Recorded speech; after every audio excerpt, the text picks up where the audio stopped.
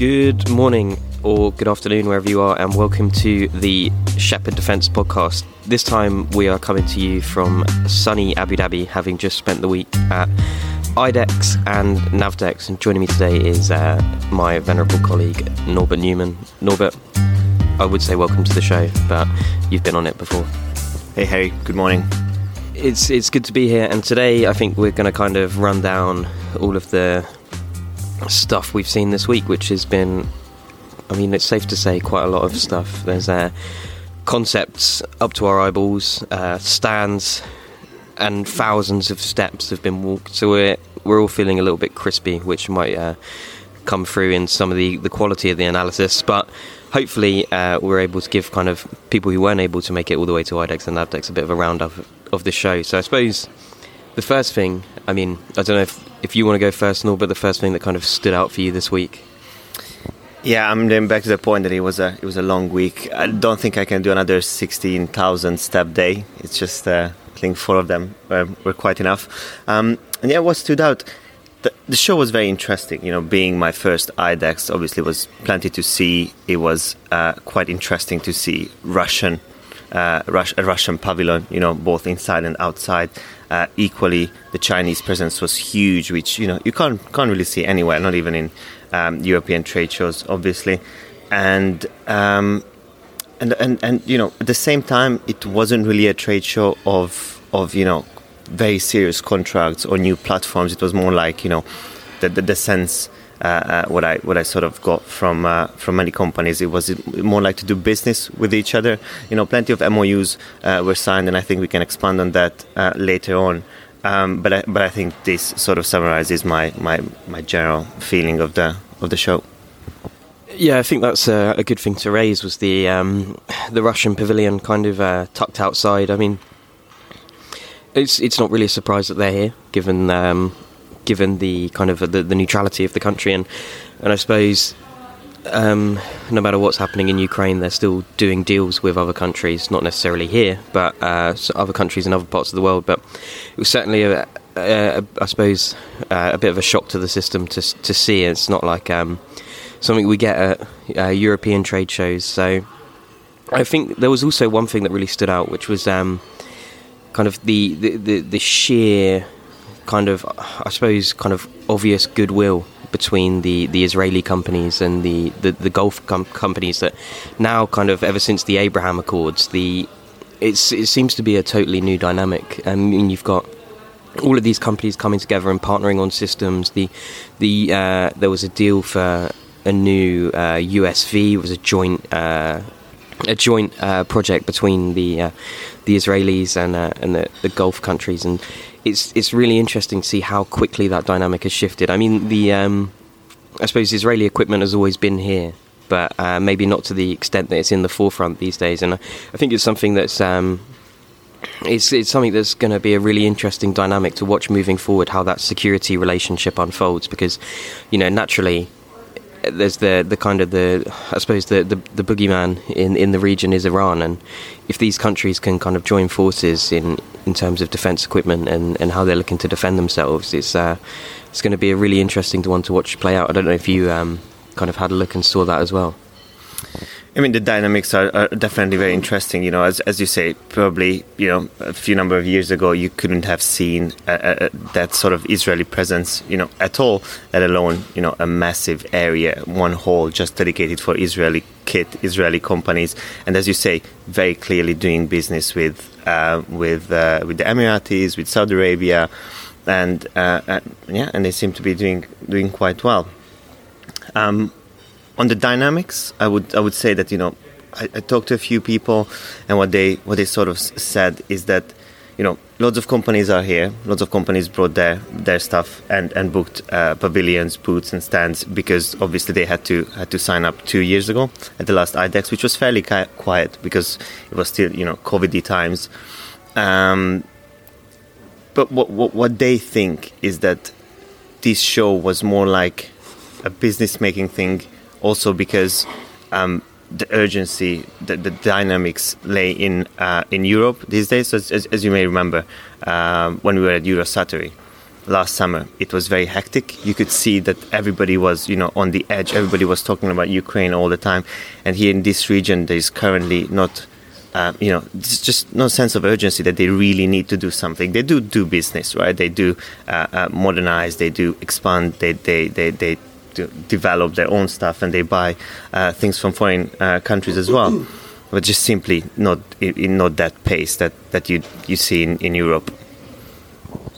Yeah, I think that's a really interesting point, and we had a few conversations on the show floor, didn't we, about how the dynamic is evolving, and how the centre of gravity of defence has shifted over time. I know, especially like you say, last year at Eurosatory, there was for obvious reasons a natural sense of kind of get up and go from the European countries to kind of get systems going. Like you say, I mean, when you say deal making, it totally is. I mean, the amount of MOUs signed between Western companies and the Emiratis was staggering. You had GM Defence signing an MOU with Tawazun to explore their kind of how they can cooperate. You had BAE Systems signing the deal with Edge Group, and that's a really interesting dynamic as well, because it's no longer a case that Western companies say, "Hi UAE, here's 10,000 tanks. Thanks for the money. See you later when you need an MOU." Sorry, need an MLU, not an MOU. They've signed loads of MOUs. When you need an upgrade, you know where we are, and you know where to get your ammunition from. The dynamic has totally changed. It's now, if you want to do business here, you have to partner and you have to bring value, and that dynamic is very different to how it's been in the past. But also, I mean, it's not unsurprising. Lots of these countries in the Gulf are trying to diversify their economies, and if you can get a thriving defence industry, like many countries in the West do, debatable if the UK does, they've got lots of very, very good capabilities, but sometimes not the investment, that really does give them another pillar to their economy, so that they can kind of build industrial bases. And then, the goal for a lot of these countries for these companies is to become major players in themselves. Edge, I remember when it kind of first was founded as the conglomerate, people were saying they wanted it to be the kind of the Lockheed Martin of the Middle East, and it seems to be that with these MOUs and these partnerships, they're really taking steps to get themselves on that journey. I mean, one kind of major bit of news from the show was the fact that Edge has signed an export deal.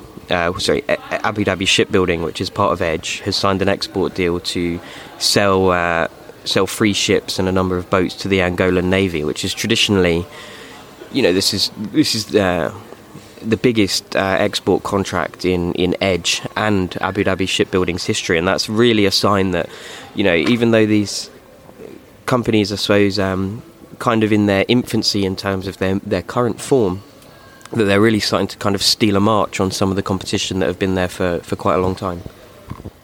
Yeah, is there anyone that didn't sign an MOU with Edge on this show? Joke besides, they did do loads of business, but as you say, it's not enough just to bring your kit here. The UAE really wants to take part in defense procurement, in developing their own systems as well, and working, and attracting foreign investors. And this is, a part of Abu Dhabi's economic vision 2030. They just call it sometimes Vision 2030.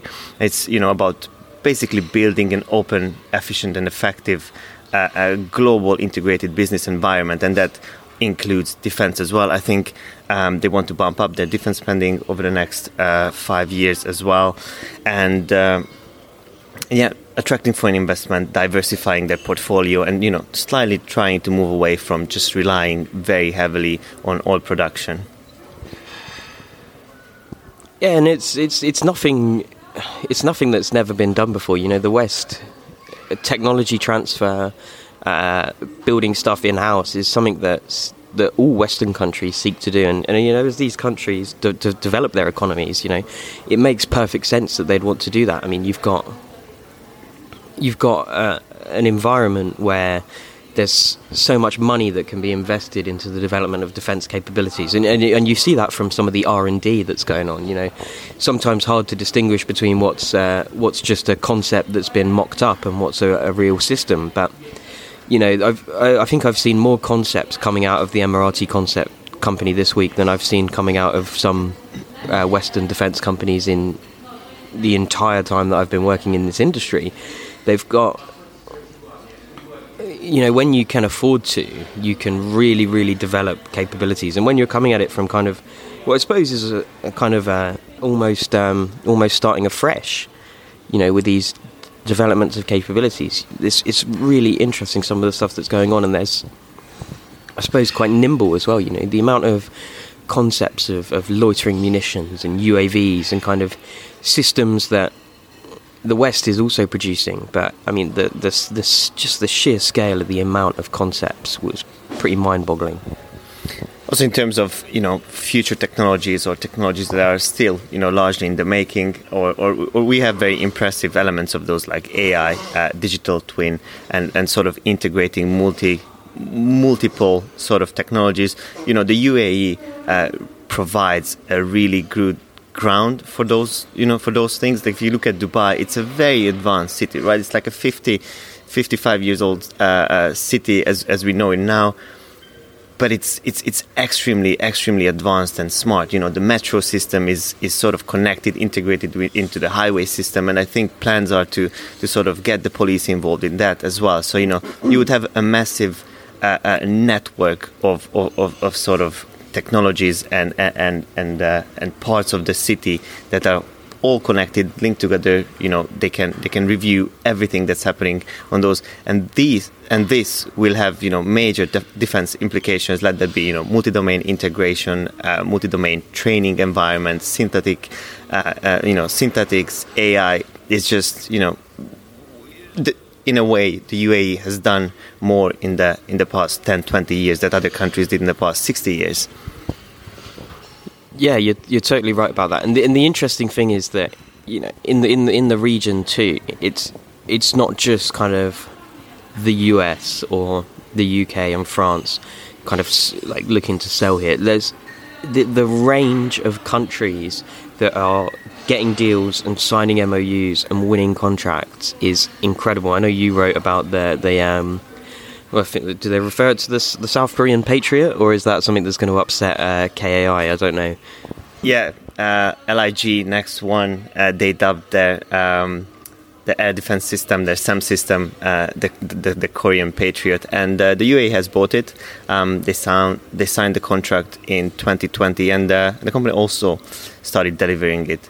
And they will do the last batch in 2025. Although they wouldn't say how many of the systems were actually sold, but what we know it's a fairly large contract, 3.5 billion. And the company is very confident that they will be also selling to Saudi Arabia next year or the year after the latest. So yeah, that was also very interesting. That you can see as that Russia is sort of embryoned in sanctions. Companies try to find a gap in that market because obviously nobody really wants to buy from Russia anymore.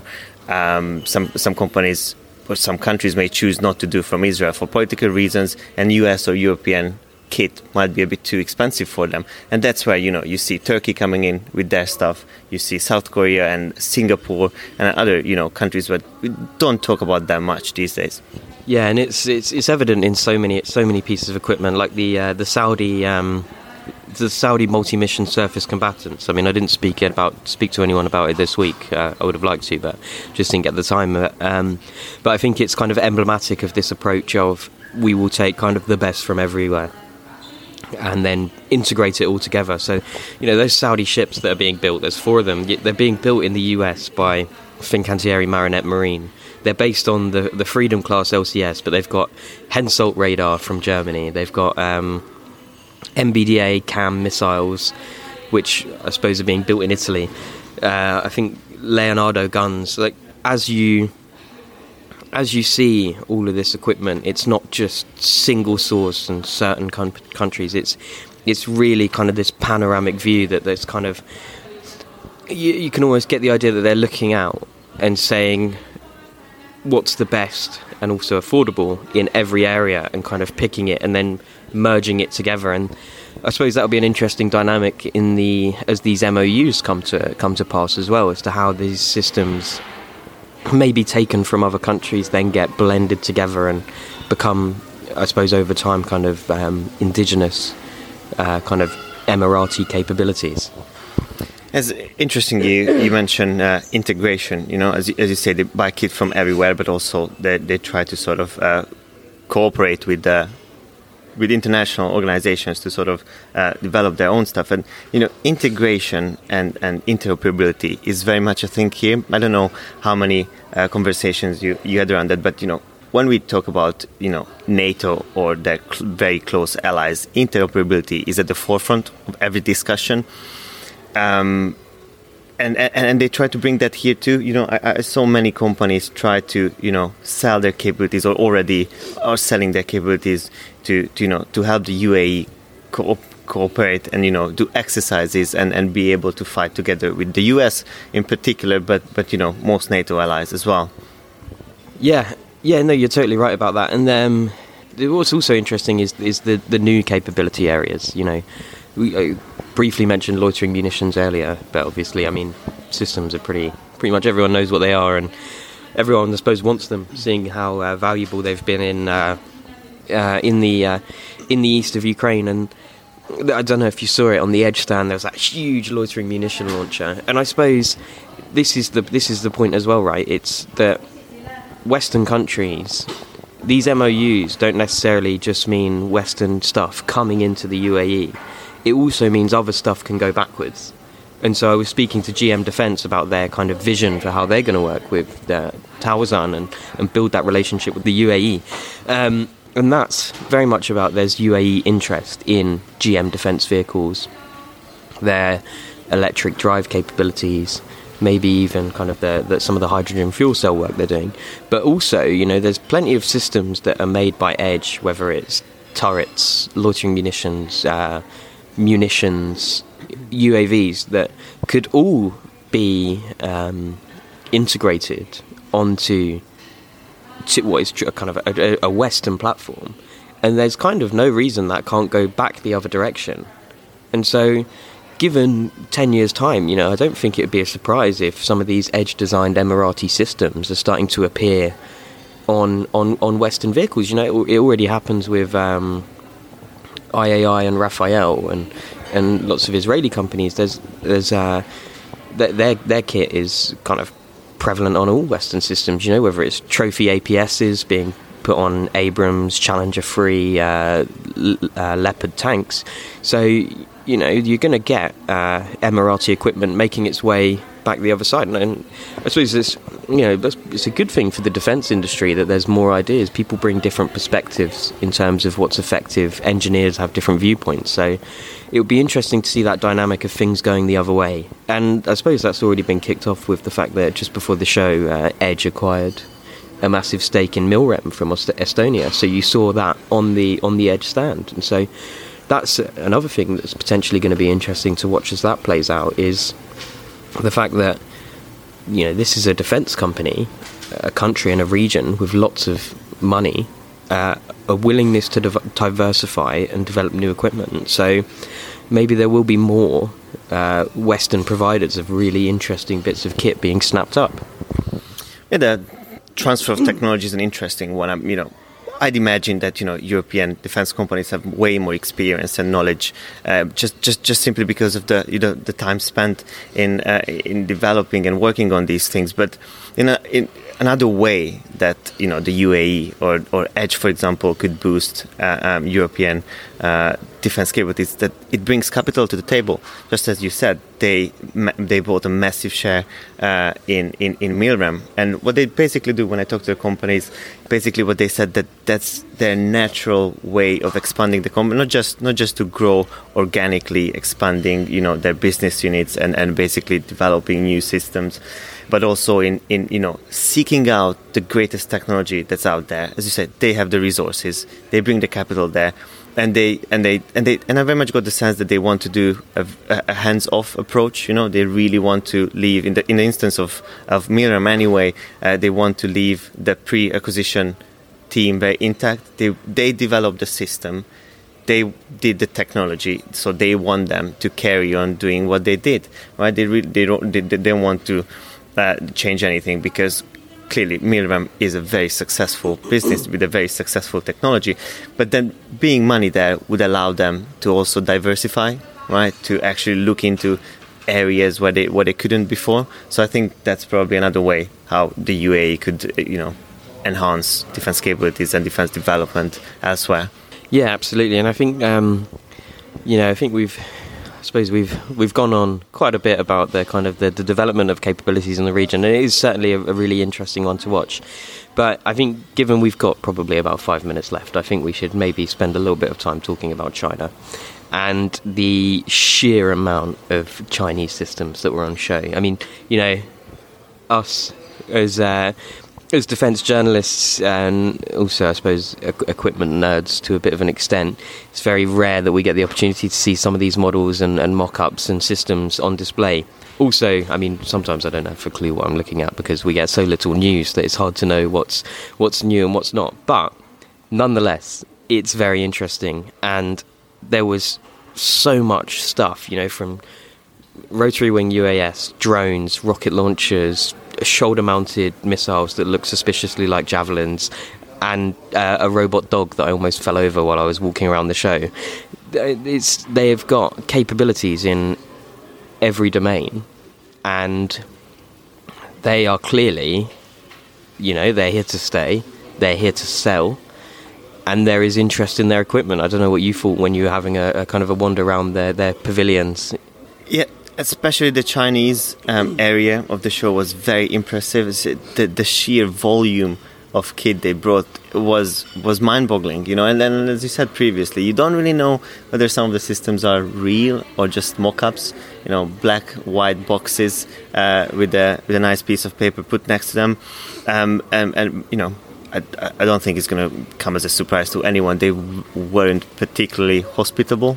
When I went to their stand, they weren't particularly keen in talking to me. Once they learned that I was a journalist, the sort of enthusiasm has fallen even further. But it was very, very interesting to see. And, I don't know, as you said, the UAE tries to stay neutral. Right, doesn't really take part in the, doesn't really have a stance, and in the war in Ukraine. But you didn't see that much of a buzz in neither of those pavilions, the Chinese or the Russian, because I don't know, it just didn't seem like they were very actively doing business with anyone. And I'm sure that's not the case. I'm sure they are very much doing business with many other countries in the region, but they just didn't seem to display that very much. I don't know what experience you had when you showed up in their stands. Well, I didn't really speak to anyone. I took a lot of pictures and tried to grab as many product sheets as I could, to be honest. But I just thought it was interesting. The most interesting thing to me was that the fact that I suppose it's becoming. China is kind of becoming, or I suppose has been for a while, the kind of de facto alternative, right? If you can't afford Western systems because the West tends to make everything very exquisite and very expensive, and for good reason, because it, in NATO militaries, protecting the life of the personnel is number one. And obviously capability, probably joint number one as well. So joint number one, capability and protecting the person. That means that the stuff is expensive and not everyone can afford that. So, especially now, given the security situation, if you're a country with a limited defence budget, who do you turn to buy your systems from? And there's only really one place you can go, which is China, or, as this dynamic of the UAE and the Gulf countries' defence industries enlarging, that will become an interesting alternative down the line, depending on how the cost scales of Gulf-produced systems or GCC-produced systems. That will be an interesting one to watch. But, the Chinese have got capabilities in every single area, and that's evident by the fact that it's being sold across the world. And I think one of the big things is that it's affordable, and I think that's an interesting challenge that is maybe getting above our heads and into the realms of politics. Is that so defence ultimately and defence industries ultimately are kind of an arm of foreign policy, and so I think the West is going to have to kind of have a discussion with itself about how it approaches arms sales to other countries if it wants to kind of maintain influence to an extent. But that means that maybe you're going to have to look into kind of preferential deals and cost scales and things like that. So I don't know if I've gone on a weird tangent about foreign policy and defence, but I think there's something to think about there. I don't think I've articulated it very well, but there's something in that. Yeah, I mean, that's a very interesting one, but I think it's not only China. I think there are several other countries that could sort of edge themselves in and find that gap in between, buying very expensive, very capable US or European kit and go to the, other side of the spectrum, buy from China or Russia, for example.